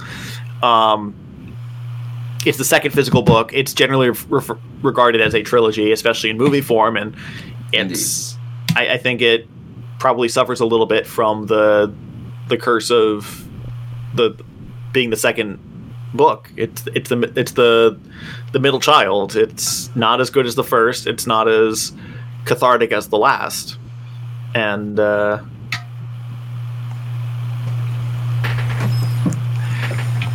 don't know. I really don't know. I feel like with trilogies, typically it's the middle chapter that's actually the highest regarded. And it's the. You know what I'm thinking of? I'm thinking of sequels. I'm thinking of sequels. I'm thinking of sequels. When people say sequels are never as good as the original, and that's a little hard. That is a harder argument to make than. This is pretty much a reboot of the first book. And they changed all the actors too. Yeah, Boromir looks completely different now. I'm definitely looking forward to watching the Peter Jackson film to see how much of it lines up with, like, do I actually remember any part of it? Am I just blending like 5 different scenes together in my head? I mean, I know a couple scenes from Helm's Deep. I know the spider scene because that seared itself in my memory. But like, how close are the details in that movie going to be to this book? That's what I want to know now, because I think we have already identified the whole scene with Faramir is probably not in the movie that we remember. So it'll be interesting to see what made it in and what didn't. But yeah, overall, I did enjoy the book. I enjoyed reading every bit of it. There were some parts that were not as gripping as others, especially when they're just kind of walking through the forest and it's hard to stay focused. And I do have a tendency to read at times when I am not fully alert and awake even. So that also hurts. But yeah, I think I would give it a 7.5 out of 10 based off looking at my score of Fellowship, where I gave it a little over an 8. I don't want to give it all the way down to a 7, because I think it was better than that, especially at the end when they enter Mordor for the first time. Right. That was all very fascinating. What did you get? What did you give the first one again? I gave Fellowship an 8.1 out of 10. Okay. No, I think that's a good rating. So yeah, I think I'm giving Towers a 7.5. Yeah, that's totally fair. Cool. We'll get back to my thoughts and rating of the book after a tight 2-minute break. So Papa can take a piss. Okay. So I did actually, like, while we were on that quick break, have a quick thought of how to try to wrap up my thoughts here. Yeah. I thought of how to wrap up my thoughts. The book, I don't want to say suffers, but it does kind of get knocked from Tolkien just being Tolkien and describing all that stuff that us as modern readers don't really care about as much, with like descriptions of the... I'm not saying these are unimportant. I'm not saying they're bad, but he does get into descriptions of landscapes and stuff that, while they do paint a very beautiful picture, are not the most gripping parts of the book. I think that's just something that a 100-year-old book just is going to suffer from. I don't know. I probably came into this book expecting a little bit more because it's The Lord of the Rings. And when I say more, I mean like... I don't know what I mean. There was some hype around it that I don't think it fully lived up to in my mind. There was hype about the Two Towers specifically? Or no, just Lord of the Rings hype in general. And I knew Helm's Deep was in here, and I was surprised that really was only one chapter. And they were just kind of there and the battle happened. But it is still a very well written book. It has a lot of small details that I'm glad we're talking about this book as we're reading it, because I would not have picked up on half the stuff we've talked about if we hadn't been discussing it. Like, all the stuff about Sam and Frodo would have been way over my head. I would have completely missed it, except for maybe some cheeky thoughts, or like the cheeky part of my brain that's like, oh, we can make some dumb internet jokes about this, would have been like, oh, this might be where the shipping comes from. But I probably wouldn't have caught that until the last chapter, and not when we're at Sam and Frodo like cuddling in Mordor for some reason. Right.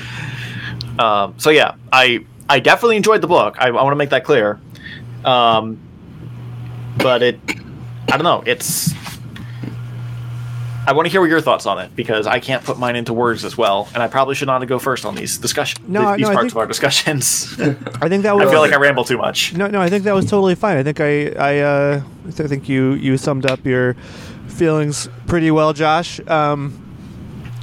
It's okay if it's a bit of a disappointment, or not even I don't even think that you are that harsh on it, but slightly not up to the level you were expecting it to be, maybe after the last book and with the hype and everything. But I did want you to let me know what my score was for the last book, because yes. I can't remember if it was a joke or if I took it seriously. You took it seriously. I believe you decided that you were going to take things mostly seriously. With the Fellowship of the Ring, you ranked it a 7 out of 10. Okay. Connor gave the same book a 7.5 out of 10. He guessed that when I told you guys I could give you those scores during the break. Okay. As for The Hobbit, which is still technically like the same storyline, it's not the same as Lord of the Rings, but it's related. I gave it a 9.1 out of 10. Connor gave it a 7.8 out of 10. And you gave it a 4,200 out of 4,300. So you really only got serious with The Lord of the Rings. All right. And I'm not sure which way I'm going to go this time. I might go back to my old ways, slip into some bad habits. We'll see. God. But I would encourage you to continue your serious streak at least for this book and the next one. If I had started it with The Hobbit, it would have been such a clean break. But okay. Anyways, I am the opposite of Josh. I know we had talked a bit about how Josh preferred the first half of the book. I definitely prefer the second half. Well, that's what I was trying to say. Is like, I think my opinion, they shifted a lot more even, at least, as we finished the second half. No, I think that makes sense. But for me, and even going back to some of your criticisms, the first half of the book to me, and again, I know they weren't all forests. That we had some fields, and we had prairies and swamps. Whatever. We had a river. But yeah, it is a lot of describing the environment and them walking and stuff, and that happened a lot in the first half of this book, I felt like. And some of it was fun, like Gimli and Legolas being kidnapped by orcs was really interesting and fun, and obviously the return of Gandalf was great. So there were high points to the first half too, but it definitely did not grip me as much as a lot of the first book did.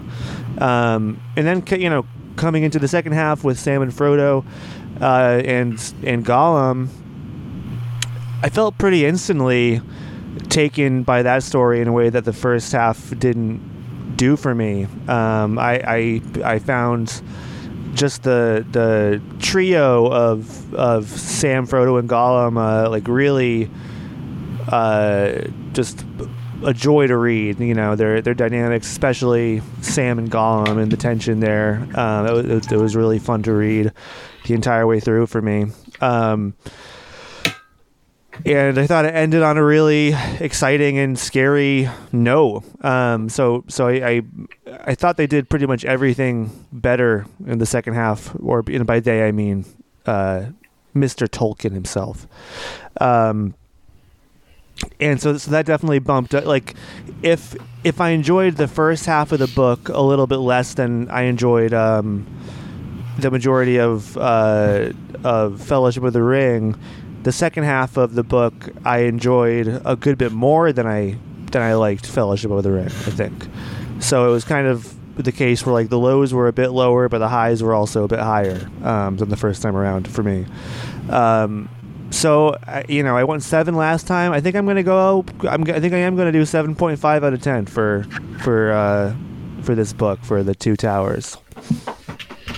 All right. Nice. Connor, it's your turn to tell us why we're entirely wrong and this should be a 10 out of 10 book.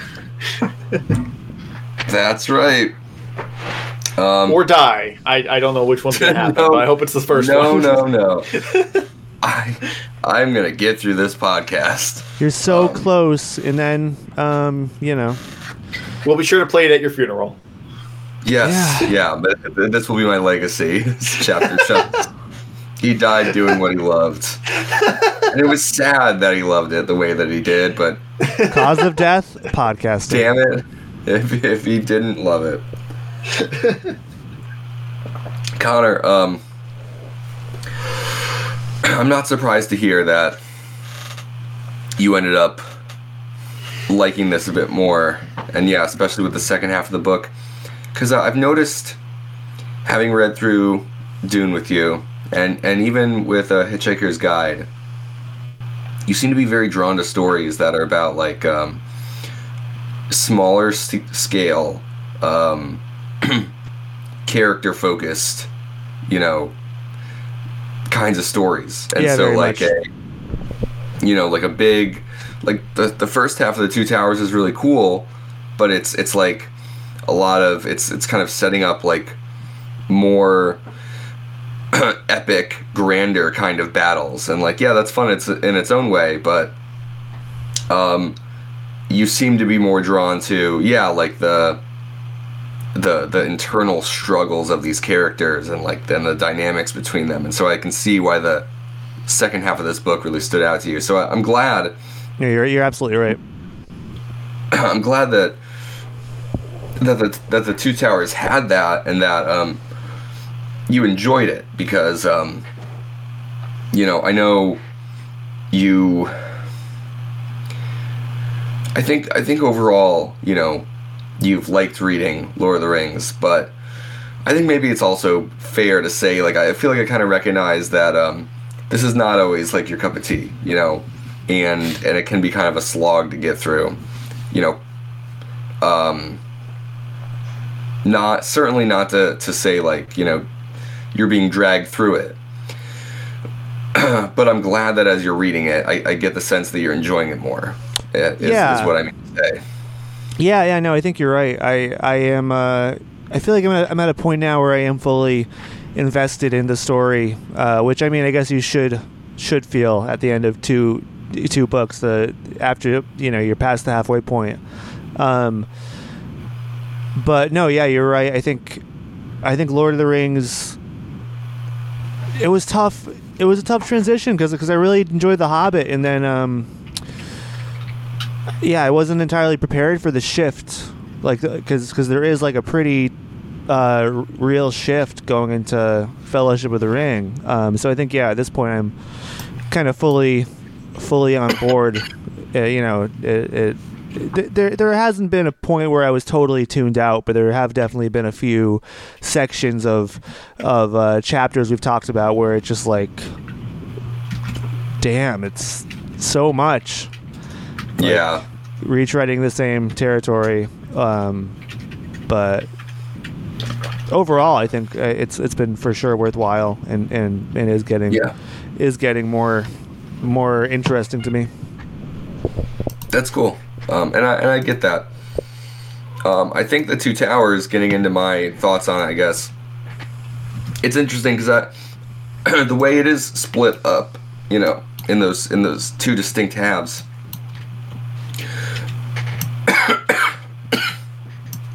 Sorry.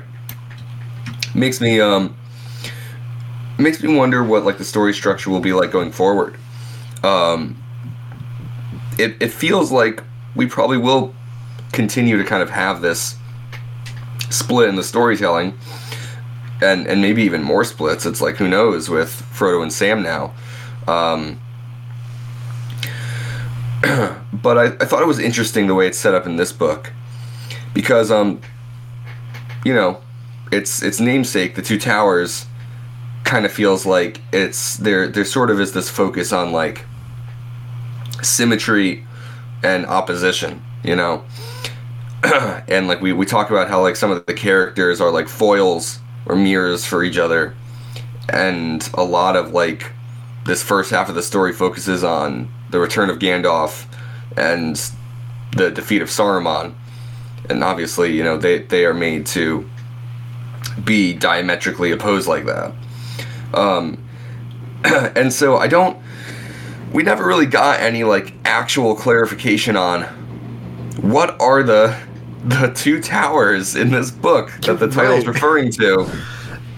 That might be one of the things that's bugging me too. There's many options. Yeah, it lists like 8 different towers. Yeah. There's like so many more towers than I ever could have guessed in The Lord of the Rings. If you would have told me before I started reading, I would have said there were 2, and I would have been so far off. But my assumption, given the way the story is played out, given the way things are structured, I feel like it's meant to be the 2 towers of Minas Tirith. Like Minas Tirith and Minas Morgul opposed, and how like they were, you know, once made to be like in tandem with one another, and one has fallen to darkness, you know, and now it's the dark mirror, it's the foil, you know. Yep. And so too, like that kind of leads me back to the very structure of the story, the way it's written, with these 2 halves, and the differences therein as well. You know, not that one story is like a foil to the other, but I do think there is a difference in the storytelling, where the first half with Gandalf and the others is more about like the war, you know, the big picture, and then the second half is small scale, getting the ring to Mordor. It's the ultimate goal, but the way it has to be done and the way it's told, it's a very intimate kind of story. And it's interesting to have Gollum brought along for that. I think having Gollum play such a big part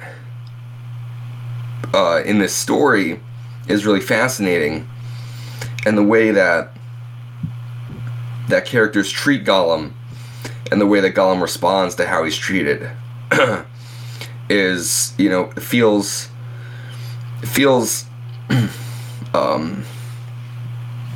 you know, like it's very significant, I guess. And just in that, like, I've been thinking more about how, you know, again, there's kind of like this broader sort of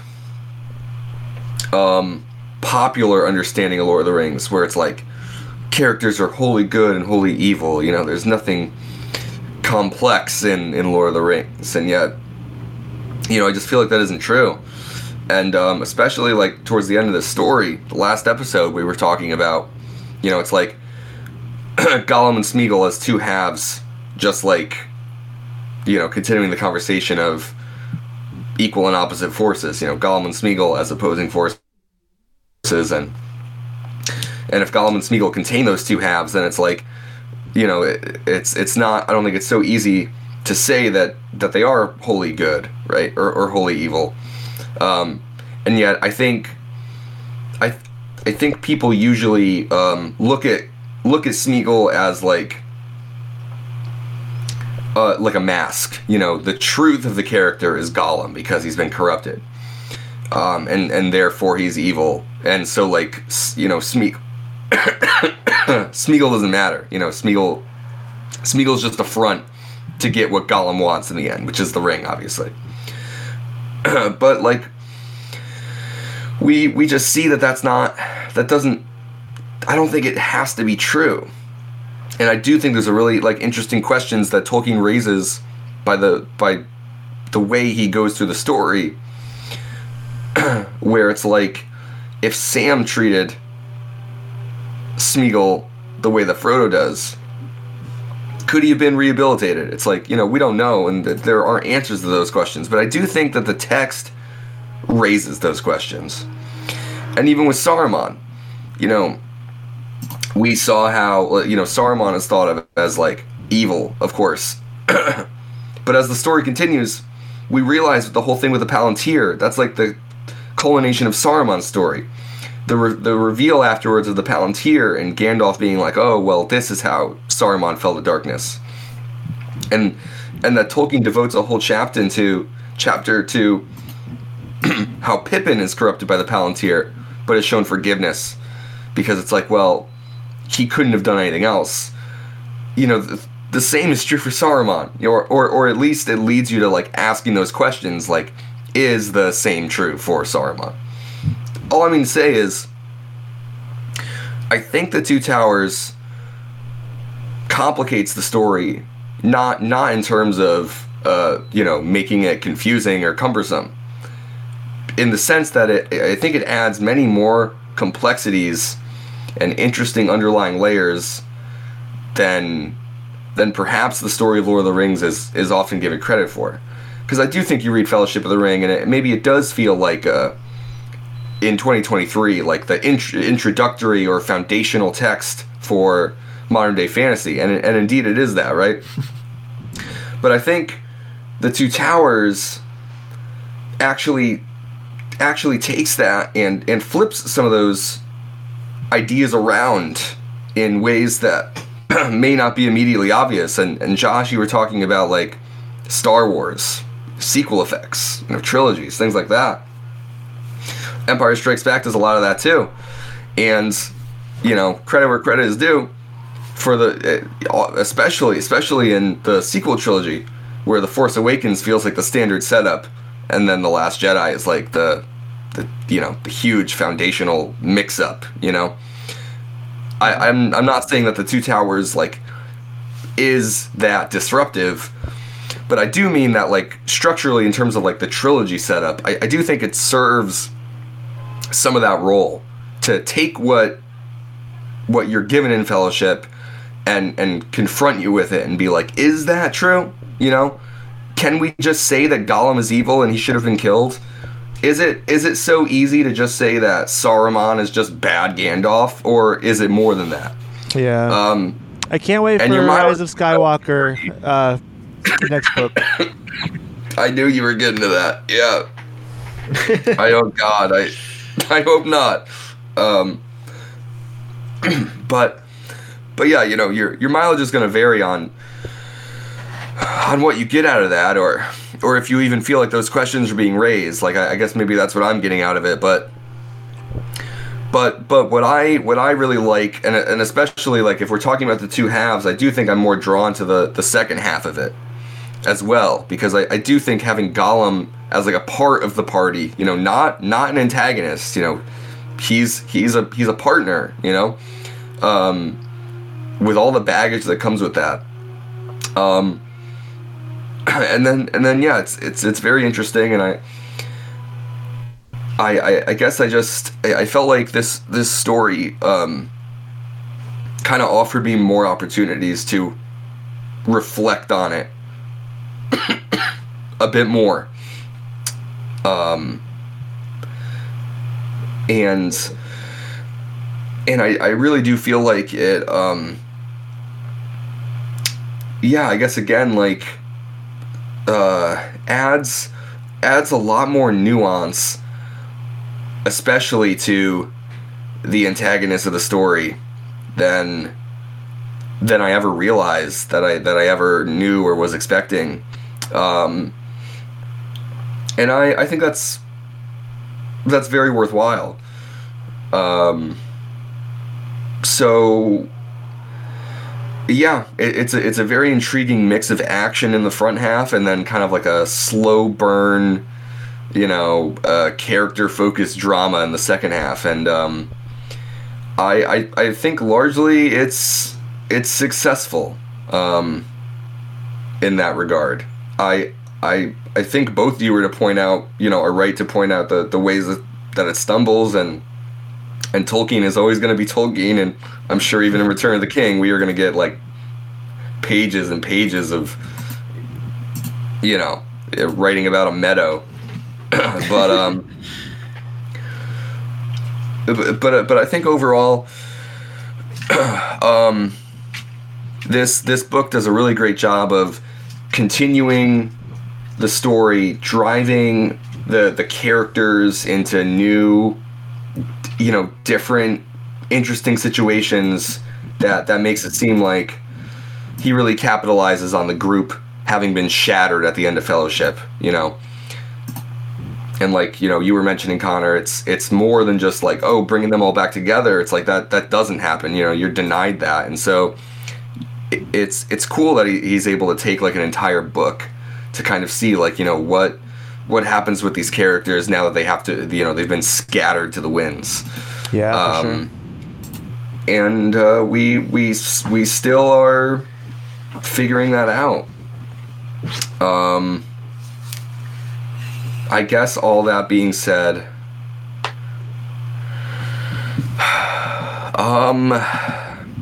it's hard for me to even determine if I like this book more than Fellowship or not. I get that.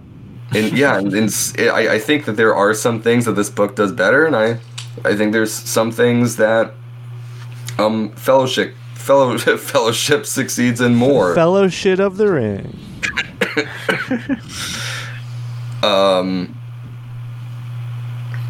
Truthfully, I in that regard, I'm not going to change my score. I'm going to give The Two Towers a 7.5 out of 10. Wow. Right. Sounds like we're all very much in agreement about this book. It's a little surprising. I really, even like an 8 doesn't feel right to me, and lowering it to a 7 doesn't feel right either. I feel like I for different reasons I'm giving the same score. Yeah, I think it makes sense because it's one of those books where there's like, even the bad parts aren't really bad, like it's not that simple. It's just like pacing and sensibilities that are a bit off for us. Absolutely, yeah. Wow. Well, we have another book under our belts. Jumps. Nice job. Yeah. Back on good the job. Shelf it goes. Maybe. We obviously have, in fact, 2 movies, I believe, to look forward to. Yeah, I was gonna ask what's the schedule. Are we doing one episode for each movie? Like, so it'll be 2 episodes of the podcast, or we gonna cover both in one? I believe we'll have to do that because the first movie we'll be watching, I believe. Well, I'm sorry. One of the movies we'll be watching, we can figure out order later, will be the animated Fellowship of the Ring. I can never remember the name of that company. Rankin Bass, thank you. Yeah. I keep wanting to call them like Baskin Robbins or something.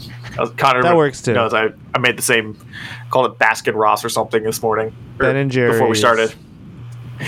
But Rankin Bass animated Fellowship of the Ring, which I believe we held off on after reading Fellowship because we knew that it dives into parts of the Two Towers. Correct. So we'll be watching that, and we'll probably have a lot to talk about regarding that one, especially since we haven't. It's been 4 months since we read Fellowship and watched Fellowship of the Ring, the Peter Jackson movie. So we'll probably have some more conversation about Fellowship and how they tie it into Two Towers. We will then also be watching the Peter Jackson Two Towers and comparing it to the book. So we'll probably end up doing those very close together. It'll probably be after the Thanksgiving holiday and hopefully before the Christmas holiday. Probably right around Hanukkah this year, if I had to guess.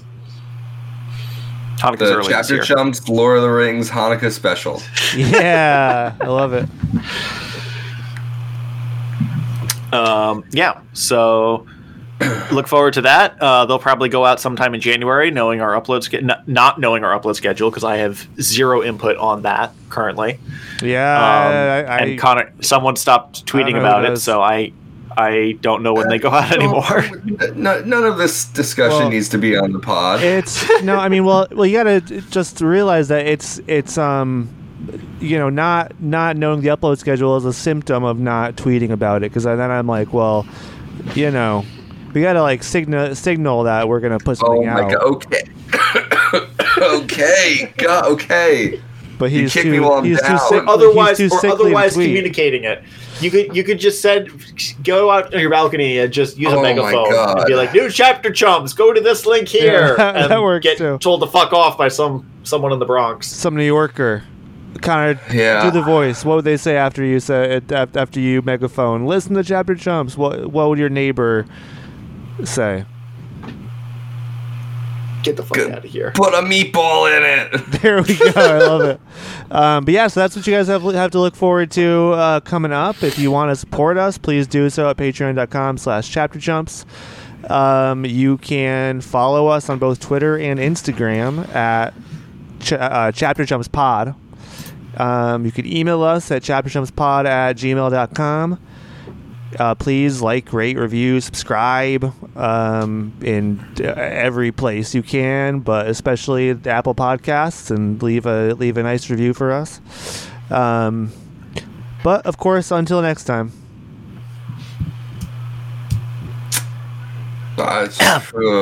Yeah. All right. Yep. There you have it.